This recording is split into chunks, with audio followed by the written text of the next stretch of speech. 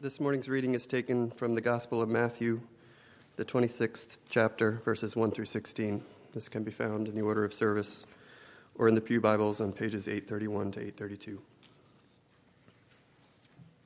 Matthew 26, 1 through 16. When Jesus had finished all these sayings, he said to his disciples, "You know that after 2 days the Passover is coming, and the Son of Man will be delivered up to be crucified." Then the chief priests and the elders of the people gathered in the palace of the high priest, whose name was Caiaphas, and plotted together in order to arrest Jesus by stealth and kill him. But they said, "Not during the feast, lest there be an uproar among the people."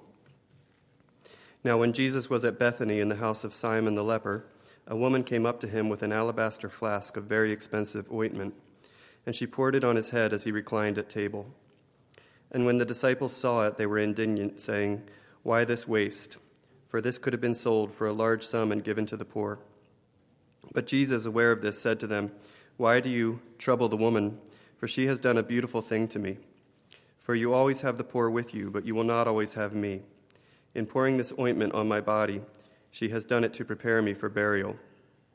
Truly I say to you, wherever this gospel is proclaimed in the whole world, what she has done will also be told in memory of her." Then one of the 12, whose name was Judas Iscariot, went to the chief priests and said, "What will you give me if I deliver him over to you?" And they paid him 30 pieces of silver. And from that moment he sought an opportunity to betray him. The grass withers, the flower fades.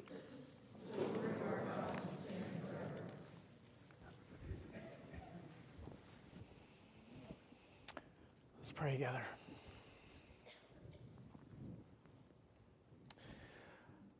Oh Lord, will you grant by your Spirit that our hearts would be even more forceful, more deeply prompted than the woman to lavish extravagance upon you now because of your gracious death for us and your eternally powerful resurrection. Lord, let us, please open, I pray, by your Spirit, the storehouses of our best thoughts and our deepest and strongest affections, and grant that as we worship together over this portion of your word, that we would be glad and without any hesitation or reluctance, just glad to lavish the best of who we are upon you. Lord, summon from us the responses of love and consecration and gratitude and awe that you are worthy of. And grant that today, for many who are here not yet joined to you, that this would be, under your grace, the day of their salvation. And I pray in your name, amen. I've been thinking a lot this week about the really staggering symmetry in Matthew's gospel in particular, but really in the story of Jesus' life that we are given in the New Testament. And I've been thinking, as I've been reading this passage and thinking about it, I've been thinking back to the circumstances surrounding Jesus' birth. And in Matthew 2, in the second chapter of Matthew's gospel, you remember that there's this amazing kind of juxtaposition of two things. On the one hand, when Jesus is born, the Magi, or the wise men, they come from the east in response to Jesus' birth, and they bring with them very lavish gifts of gold, frankincense, and myrrh that they want to lavish on this child because at the occasion of his birth. But at the very same time, in the very same chapter, there's Herod. And he is planning at the very same moment how he can kill Jesus. And now here we are, over 3 decades later in Matthew 26, and you see exactly the same juxtaposition, don't you? You see this lavish gift being poured out on Jesus by the woman to commemorate not his birth, but his death.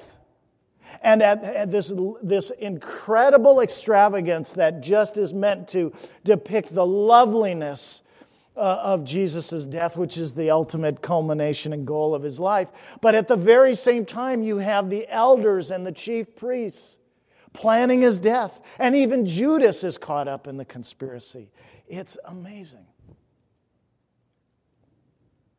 And I think one of the things that we're supposed to see from that is, and that's very important for us to remember at Advent, is that you cannot silo Bethlehem away from Calvary. Right? You cannot just think about the manger without thinking about the cross. The meaning of the manger is the cross. And our culture, to the extent that there's any residue of Christmas observance left, and I don't really care what happens in department stores, and neither should you, right? Because we have the true story. But whatever residue is left in our culture tries to separate Calvary from Bethlehem, and God will never endorse that. And so this morning, friends, as we're thinking about Jesus' death from our passage, it's good to remember what happens at Calvary, because at the cross, extremes converge, don't they? This is the taking of the life of Jesus Christ is the ugliest act scarring human history. It is the ugliest thing that has ever happened in history. And yet, at the very same time, right, the most beautiful act in history is the giving of Jesus' life on the cross. And the greatest waste that there could possibly be in human life is not to receive the gift of Jesus Christ. Right? That is the greatest waste. And those are the three themes I want to think with you about this morning from our passage. The ugliness of the cross, the beauty of the cross, and the waste of the cross. So let's think first about the ugliness of the cross. What do I mean by that? Well, if you look at our passage, there is a whole lot of ugliness in this passage, and it all centers on the death of Jesus. Did you notice that? First, consider the palace plot, what I'll call the palace plot in verses 3 through 5, where the chief priests and the elders of the people, right, the leading religious leaders, the leading clergy, hate that word, the leading clergy and the leading lay leaders, look at this. Instead of gathering, they're in Caiaphas' house, the high priest's palace, actually. And instead of gathering to consider and weigh Jesus' messianic claims, here they are, the top of Israel's religious and social pyramid. And what are they doing? They're gathering to enter into a conspiracy to kill him. And they're very politically astute, aren't they? They say, but we've got to do this on the sly. What we've got to do is we've got to arrest him secretly because it's Passover and there are tons of people in Jerusalem and there are probably a lot of Galileans in Jerusalem. And we have to do this in a smart way. We have to arrest him and accomplish what we want, which is to rub him out, but in a way that saves our own skin and that doesn't provoke a riot. And so here's what we're going to do. We're going to pervert the justice system. We're going to abuse our power that God has entrusted to us, and we're going to wield those things against Jesus. That's ugly. But it's exactly what Jesus predicted was going to happen, right? From chapter 16, we've seen, right, that Jesus, right after Peter's confession in Caesarea Philippi, that Jesus began to teach his disciples that he must go to Jerusalem and that he must suffer many things from the chief priests and the scribes and that he must be killed. It's an ugliness that isn't a surprise to Jesus. That's the first ugliness in the palace. But then it's not just outsiders, right? I mean, it's not just outsiders. There's Judas in verses 14 and 16. And Here is this insider who is willing to join this conspiracy to murder Jesus.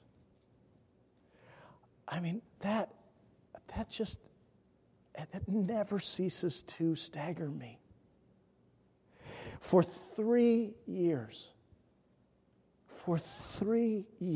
Judas has been loved by Jesus Christ. He has been virtually his constant companion for 3 years. He has sat under Jesus' teaching for 3 years. With his own 2 eyes, he has seen Jesus' miracles, right? With his own 2 ears, he has heard Jesus' amazing teaching that has over and over again demonstrated that not only that he has authority, unlike the scribes and the Pharisees, but that he speaks with the authority of God, Yahweh himself. Judas has been in, and this is the one that hits home for me with particular force, Judas has been in ministry with Jesus for 3 years. He's been set apart. He's not just in the retinue, the larger retinue that follows Jesus around. He is one of the 12 whom Jesus called to himself specifically as a disciple, right?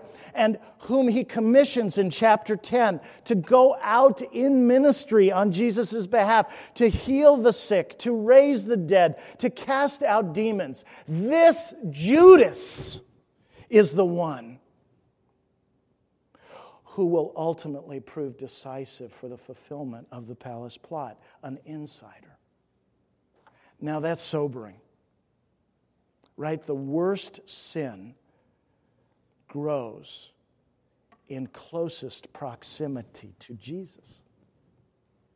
So don't think, right? This is sobering for all of us inside the church, right? Don't ever think that the worst sins could never grow inside the church. That is not the case. Because the betrayal and murder of Jesus Christ, friends, I mean, let's just linger on this for another minute. The betrayal and murder of Jesus Christ are the darkest thoughts that ever entered a human mind. They are the deadliest poison. That plan is the deadliest poison to ever flow through a human heart. It is, right, the vilest purpose that has ever been conceived by the will of man, or the vilest purpose that's ever been pursued by the will of man. It is the ugliest work ever undertaken by the hands of men. Can you imagine anything worse than that? Of course you can't. It is the most blasphemous rejection of stewardship of God's gift that there ever was. That's what the murder and betrayal of Jesus Christ was. And it is ugly.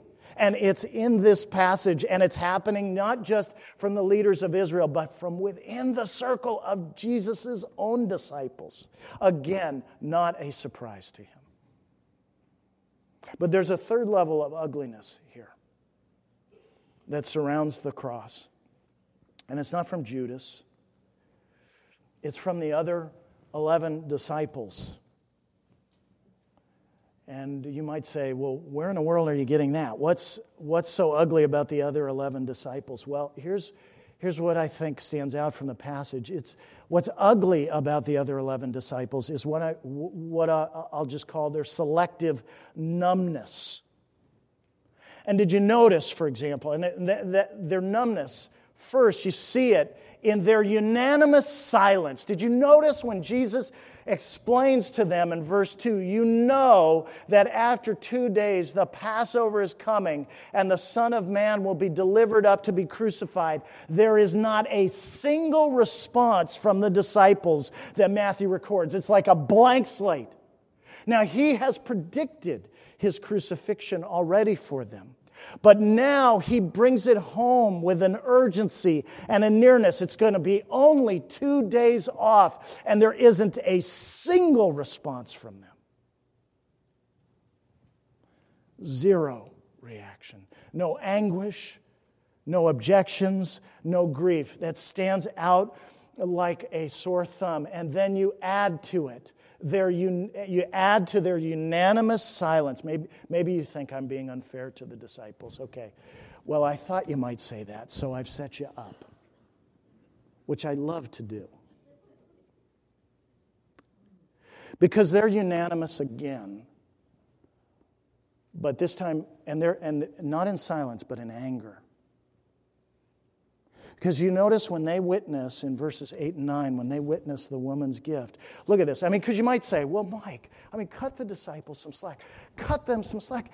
The one they love, the one they've been with for 3 years, has just told them that he's only got 2 more days before he's going to be crucified. That's going to numb them. And I'll say, yes, but not in a good way, because it's very selective. Because as soon as they see the woman lavishing this expensive ointment on Jesus, they unanimously rise up in anger.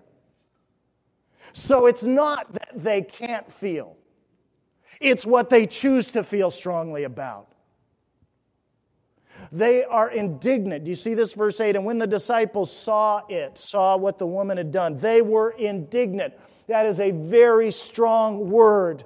It's the same word that's used in chapter 21 to describe the reaction of the chief priests in the temple when they see Jesus walking along and the children following him saying, Hosanna, Son of David. That's their reaction to what they perceive as the blasphemy of the children. This is a strong word, and they're unanimous in it. So the issue is not whether the disciples can feel deeply, but what they choose to feel deeply about. And that's where it starts to get personal for us. Right? I've never met a person who can't feel deeply. It's just what we choose to feel deeply about. The disciples look at this. When Jesus tells them that he's going to be crucified in 2 days, zero reaction.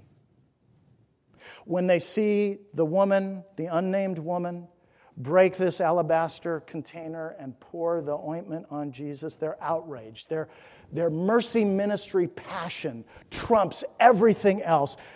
We should have sold this and given the money to the poor. You see, there's a piety, this piety that has nothing to do with the cross. And Jesus immediately interrupts them and says, you're wrong. You don't understand. She gets it, you don't. Oh, friends, it is ugly to be numb in the face of the cross. It is ugly in the eyes of God to be unmoved by the cross. It is not okay. It is ugly in the eyes of God to be moved by football or baseball or bargains or movies, and yet to be bored with the cross, unprovoked by the cross. It is ugly to be selectively numb to the death of Jesus. And that's exactly what the disciples are. To lack a strongly positive, life-surrendering response to the willing death of Jesus Christ as the substitute for his people is ugly. It's to join in league with the scribes, with the Pharisees, with the elders, and with the chief priests. You know, sometimes we try to rationalize our numbness, and we say things like this to ourselves. Well, you know, I'm just familiar with it. I'm too familiar with it. It's common. But you know, rationalizing our numbness or coldness to the prospect of the death of Jesus, when the cross is no longer, you know, when the cross becomes just part of the background in our lives. It's just one reference point, as opposed to the center, the thing that holds the center around which the rest of our lives are lived. Friends, when the cross is out on the periphery, we're grateful for it on the periphery, grateful for it on the edges, great kind of salute to it from a distance, but it's not the dominant weightiness in our lives, when that's true, let us never try to rationalize or justify that by describing the cross as boring or thinking of it as boring or uninteresting or like we've gotten enough. Friends, trying to rationalize your coldness or my coldness or indifference to the cross by saying somehow that Jesus is uninteresting or not lovely is like saying that the reason Pluto is cold is because the sun is cold. Now, I don't know what you think, but I still believe Pluto's a planet. What are the first two letters of the word Pluto? PL. What are the first two letters of the word planet? Thank you. Okay. But I want you to think about this very seriously. Friends, to say, hey, you know what? And maybe this is particularly addressed to our non-Christian friends, but maybe to people who've been church for a while and who are just kind of not drawn in by the cross. And you just say, it just doesn't move me. Well, friends, that has nothing to do with Jesus and everything to do with you. Pluto's not cold because the sun is cold. Pluto is cold because it's distant from the sun. If Pluto was in Mercury's orbit, it would be hot. The problem is not in the sun. The problem is where you're located. And unlike Pluto, you can change your orbit. You can move closer. I dare you in this Advent to bring, by God's grace, bring the orbit of your life closer to the cross. Bring it closer in, and you watch what will happen. Pay attention to it. Be the student of the cross. Sit under the cross. Sit under the wonder of Jesus' death. Let God describe the significance of Jesus' death to you and submit to His explanation. And refuse to stay in some distant orbit and to shove off your indifference to the cross on somehow the inadequacy of Jesus, because it's not about His inadequacy. It's about your distance from Him. And you are now charged, as I am, with moving our orbit as close as possible to Him. So that's the ugliness of the cross. It leaves no one out. But let's think about the beauty of the cross now. You see, unlike the disciples, the prospect of Jesus' death was deeply moving in her heart, wasn't it? She had listened, right? She was a student. How did she know she needed to prepare Jesus for burial? She's been listening to Him. She's been hearing Him talk about His death. She actually thought through what would happen to Him. She actually envisioned what would occur. She went deep with what He was saying. She heeded Him, which is exactly what I was encouraging all of us to do in terms of moving our orbit closer. Let Jesus explain His death to you. Submit to His explanation. And the woman totally gets it, doesn't she? Her piety, unlike the disciples, is completely riveted by the prospect of His death. She is a woman who is fully alive to the reality of Jesus' death. She, in her extravagance, she pours out this expensive ointment. Matthew doesn't tell us and doesn't spend any time asking us to speculate about where she got the ointment or what her name is. That's not what's important in Matthew's narrative. What's important is that a woman, in response to the prospect of Jesus' death, is willing to lavish upon Him something that's very expensive, obviously very extravagant. Now, you can see it in the disciples' reaction, right? And she is willing to do this. And friends, this is so important. What she does in her extravagance is like it's like a gift from the Holy Spirit to each of us. So it's a gift of sight, because the disciples don't see the cross for what it is, but she does. She sees the cross through Jesus' eyes. She sees that it is his messianic mission. She sees that the cross is necessary, right? Not just his death. He said he's going to be crucified in verse 2. It's the cross. And she sees that the cross is his messianic mission. And so what does she do? She anoints him as the Messiah. He's the anointed one who goes to the cross. She sees, when she looks at the cross through Jesus' eyes, she sees what he does, which is his own messianic humiliation.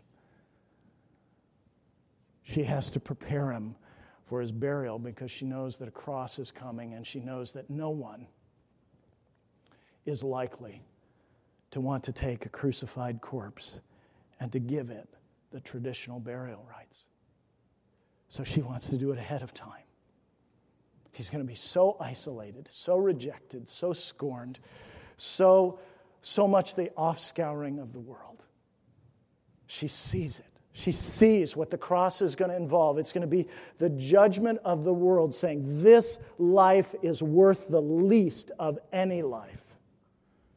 And she's unwilling to accept or tolerate the world's narrative. She sees his messianic mission, so she anoints him. She sees, when she looks at the cross through his eyes, his messianic humiliation. She sees, thirdly, his messianic extravagance when she looks at the cross through his eyes, because the extravagance that she is willing to lavish on him, it's an alabaster flask of very expensive ointment. That extravagance that she lavishes on him kind of anticipates and echoes his own messianic lavishing upon his people from the cross. Her gift is the accurate interpretation of his cross. And his commendation is the accurate interpretation of her gift. Right? What he says to her is really amazing. I mean, other than meals, and it may be just that I wasn't able to find anything, other than meals, I can't think of anything that anybody has given to Jesus in any of the Gospels once he's an adult. And in this episode, he's always giving to others. And here, you have this woman giving what is just this massive extravagance to him, and he commends her. Right? He commends her. It's so generous. I mean, he's about to be crucified, and he takes the time to not only hold the disciples off and say, leave her alone. What she has done is a beautiful thing to me. She is preparing me for burial. And guess what? Wherever this gospel is proclaimed in the whole world, what she has done is going to be remembered, like it is right now in this room. Somebody who's a no-name is being remembered by Jesus' command and will. That is awesome. And it is his commendation of her that shows us the value of this gift. The disciples were seriously wrong. Right? Seriously wrong across space and across time. This woman's gift, it's not a waste. It's going to be remembered, and it will echo down through every generation of the church. So that's a beautiful thing, what the woman has done, and she's helped us, right? It's a gift of sight that the Holy Spirit gives us through this record of her to see the beauty of the cross. But really, ultimately, it helps us. It's a beautiful thing that helps us see the most beautiful thing of all, which is Jesus' death and his gift of his death, the extravagance that he lavishes on the world, on sinners, right? And let's remember, friends, that when we were thinking about Judas, we said that the betrayal and murder of Jesus Christ, they are the darkest thoughts ever to enter the mind of men. They are the deadliest poison to ever flow through a human heart. They're the vilest purpose that the human will has ever held onto or pursued. It's the most vicious logic that there could ever be. And now, from the side of Jesus' giving of himself on the cross, friends, what we're being confronted with is the most beautiful thought that ever entered a human mind. The self-giving of this incarnate Son. Think about it.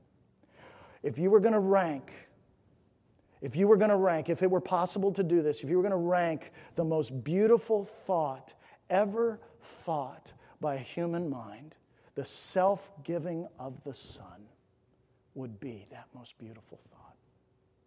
It would be the most gorgeous idea. It is the most gorgeous idea that has ever adorned the imagination of men, the self-giving of the Son. Amen? There is no purpose that has ever been cherished by a human heart lovelier than the Son's decision to give himself as the substitute for his people. There is no logic that has ever been pursued by men that is more beautiful than the logic that compelled Jesus to go to the cross. That is the greatest, loveliest logic there has ever been. The good shepherd who's come to lay down his life for the sheep. Is there any logic, any imperative, any purpose that you can imagine that would be more gorgeous, more lovely, more beautiful than that? No, there is none. And the woman's gift, rather than the disciples' numbness, right, helps us to see what the cross looks like to Jesus. It is the costliest labor that has ever been undertaken by the hands of men, and it is the most wonderful stewardship of God's gifts to men that has ever been exercised. That's the beauty of the cross. Friends, our minds. I mean, I've been a Christian for 33 years. I'm not done thinking about the cross. I'm not done. I feel like such a beginner. I feel like you know what I feel like? I feel like God. I feel like I'm learning how to do my letters.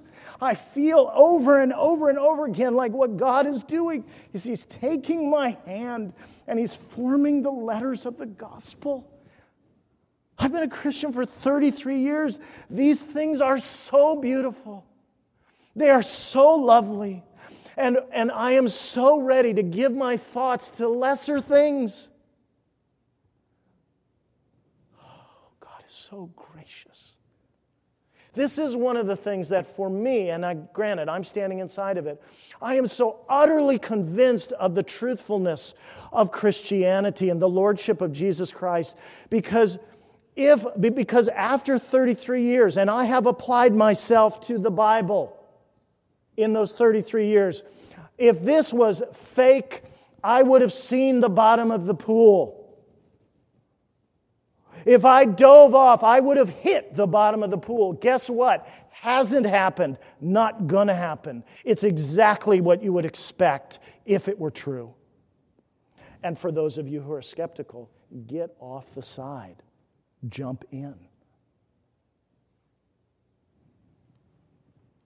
Oh, consider the roots of the cross. You want to think about the beauty of the cross, the beautiful gift of Jesus. Think about how beautifully deep the roots of the cross are.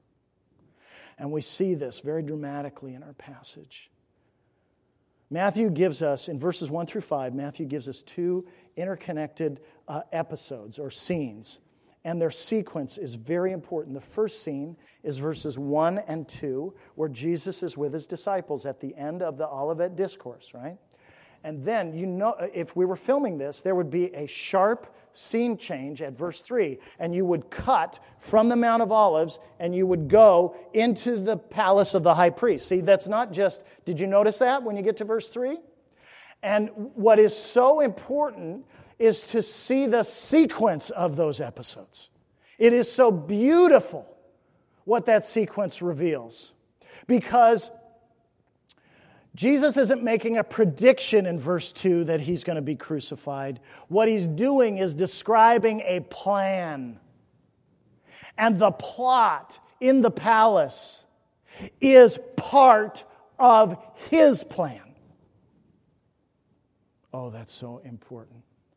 It's part of the beautiful plan that has been prepared from before the foundation of the world, like we saw last week in Matthew 25:34. Friends, that sequence is so important, because if it were the other way, or Jesus were just making a prediction, then you and I would not be able to stand in awe and very securely before a cross that has roots that run all the way into the farthest depths of eternity, into the heart and willingness of God.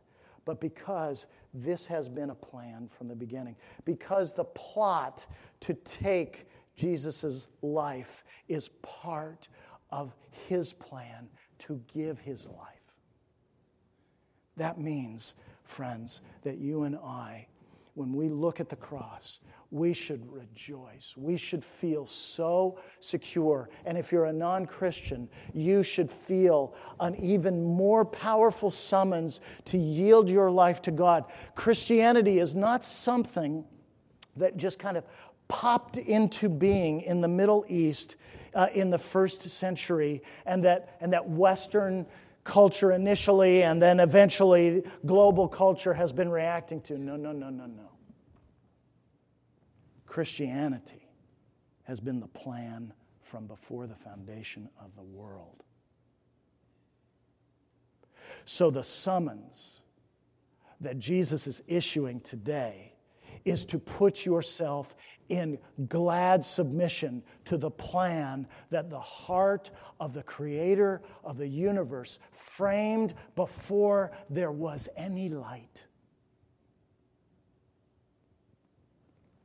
Oh, the roots of the cross are deep.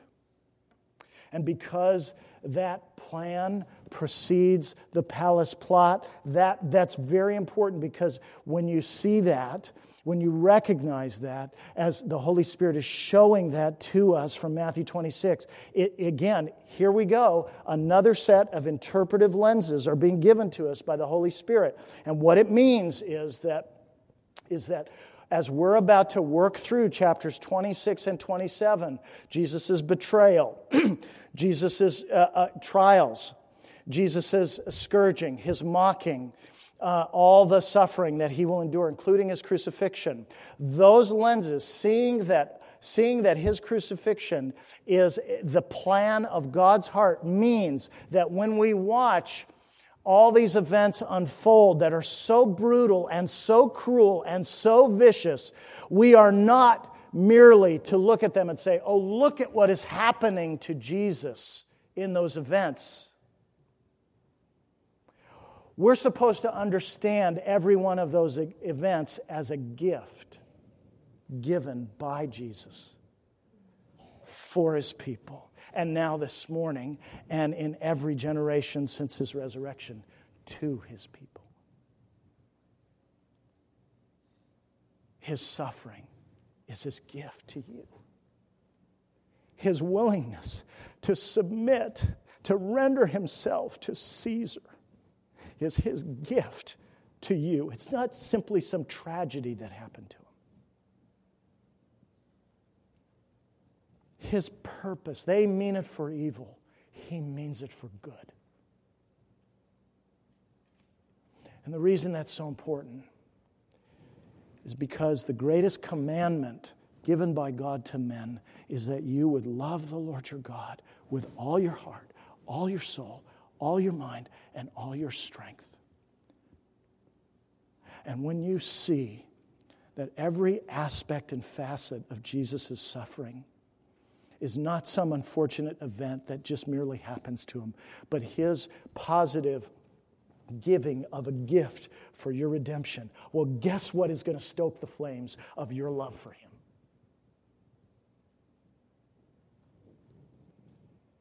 That's why that numbness, I just go back to the numbness, the blameworthy, selective numbness of the disciples. Oh, friends, let us flee that. as if the building was burning.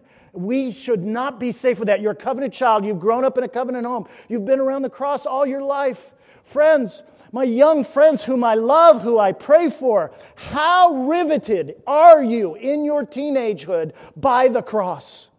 When you think of your future, how central is the cross of Jesus Christ to the way that you think about dreams and ambitions and what you're going to study and what life will look like? Is it at the far edges or is it in the center, with the commanding center of your life? This is so urgent.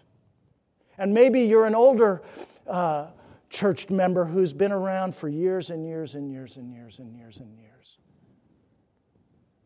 And because of your suffering and the things you've lost over the years, the cross has just been pushed by those other things to the edge of your life. So that, yes, out of duty, out of a sincere desire to honor God, you just kind of go through the motions in the Christian life. Oh, friend, do not settle for that. Move close. Bring your orbit in. The roots of the cross run deep, and the fruits of the cross are beautiful. The fruits of the cross. Look at our assurance of pardon.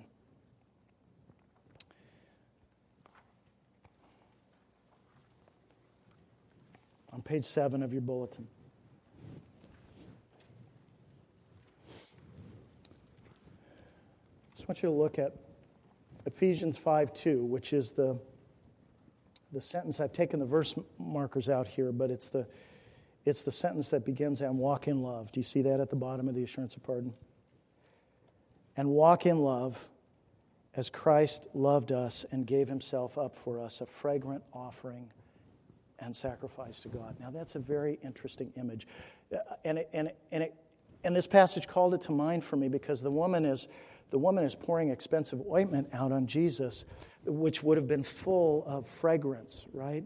And it would have filled the room with its aroma. And here, Paul is describing what happens at the cross as Jesus loving his people. His life wasn't taken from him. Do you see, again, Paul is doing exactly what we were just talking about, which is that it's the intention of Jesus that controls the cross, right?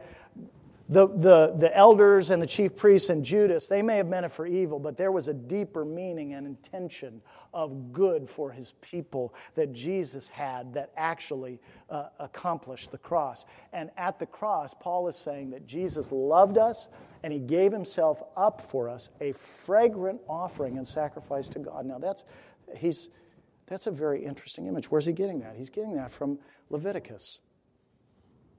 I know you didn't expect to hear about Leviticus this morning. No extra charge. So what he's doing is he's tapping into this really important Old Testament image, because when you read Leviticus and all the descriptions of the animal sacrifices that God commands that prefigure the ultimate sacrifice of the Messiah, an essential element of every one of those animal sacrifices, right, is that it always ends with a soothing, depending on your translation, it usually says a soothing aroma rises to God. A soothing aroma, and that word that's translated in English, soothing, comes from the verb to rest. And so the picture is the sacrifice. There's been the substitution, the sinner lays his hands on the animal is killed, the blood is taken, thrown against the altar, the animal is then dismembered and then put on the altar, and then the conclusion of that whole arc is this soothing aroma that rises to God. And the picture is that in this aroma, in the power of this smell, there is the good news that God's wrath is at rest and that the sinner is now reconciled to God. And Paul, that's amazing. What's the outcome of all that death and all that blood and all that dismemberment? Peace with God. Peace with God that the sinner knows is peace with God. Assurance. And then later on in 2 Corinthians 2, Paul says, thanks be to God, who in Christ always leads us in triumphal procession and through us, now listen to this language, through us spreads the fragrance of the knowledge of him everywhere. For we, this is the phrase that blows me away, for we are the aroma of Christ to God. In other words, you see what the fruit, Paul is telling us two things about the fruits of Jesus' cross that are essential, that are part of the cross's beauty. What's produced, my friends, is peace with God, a fragrant offering, these beautiful fruits of the death of Jesus, right? This fragrant offering that brings for once and all finality and reconciliation between the sinner and God. When you put your trust in Christ and His self-giving as the substitute for sinners, you have eternally soothing rest with God. But that aroma of Christ, the perfection of His atonement, the perfection of His sacrifice, the pleasure of God in Him is what envelops you. And so everywhere you go as a Christian, you are bringing the evidence of the beautiful fruits of Jesus' achievement. We are the aroma of Christ to God. Oh, so beautiful. So how in the world could you waste such beauty? Well, you know what?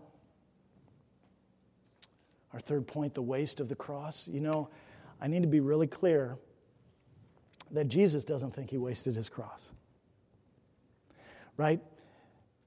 Jesus did not waste His cross. He never thought He was wasting His cross. He doesn't think He wasted His cross, and He never will think that He wasted His cross. And so as we begin Advent this morning, it's just so vital for us to be shocked again and to just be stirred again by this story because, you know, the Son of God, I mean, this is absolutely amazing. The Son of God did not regard it a waste of His deity to be conceived and carried in Mary's womb. He did not consider it a waste of His deity and glory, right? To be summoned by Caesar Augustus to Bethlehem for a census so that taxes could be collected.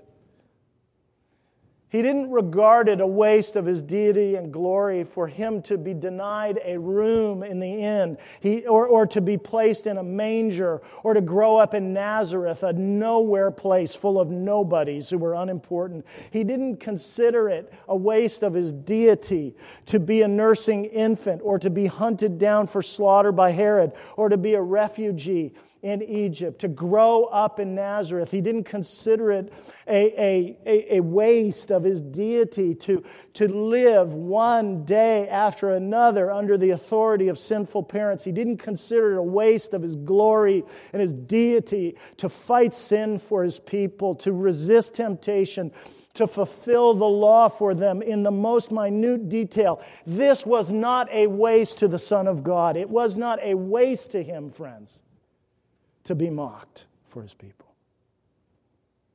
It was not a waste for Him to be scourged for His people, to bear their judgment, or to be ultimately crucified to die. It was not a waste to Him to die, to let His body be placed in a tomb. No, none of that did He count a waste. All of it He counted absolutely necessary in His labor of love for His church. And I think that's the reason, ultimately, why He is so commending of the woman's sacrifice, because it's like a parable. Her extravagance is like a living parable of His extravagance on the world. If we could see the world through Jesus' eyes, we would see an amazing blessing of kindness and grace poured over every part of this globe. And it all comes from the extravagance that He lavished on the world by coming and living and dying and rising again. That's what he has done. Jesus Christ has poured out and is right now at this moment pouring out the extravagance of his grace and mercy on every person here. If you're a Christian, he's doing it again because you need to persevere and he needs to keep you from falling away. And how is he going to do that? But to pour out his beauty, which he did not waste in your salvation, to pour it out again on you. And if you're a non-Christian, he is pouring out the riches of his grace upon you yet again, because I assume that this is not the first time you've been confronted with the claims and call of Christ. And he's doing it again.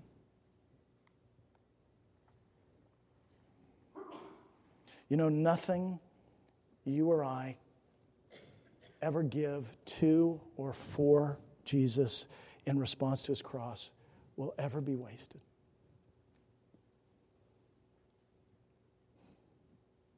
I've been a Christian, as I said, for 33 years. And there is not a single thing, and God knows my heart, there's not a single thing that I have given to or for Jesus in response to his death for me that has been a waste. That is my testimony after 33 years as a Christian.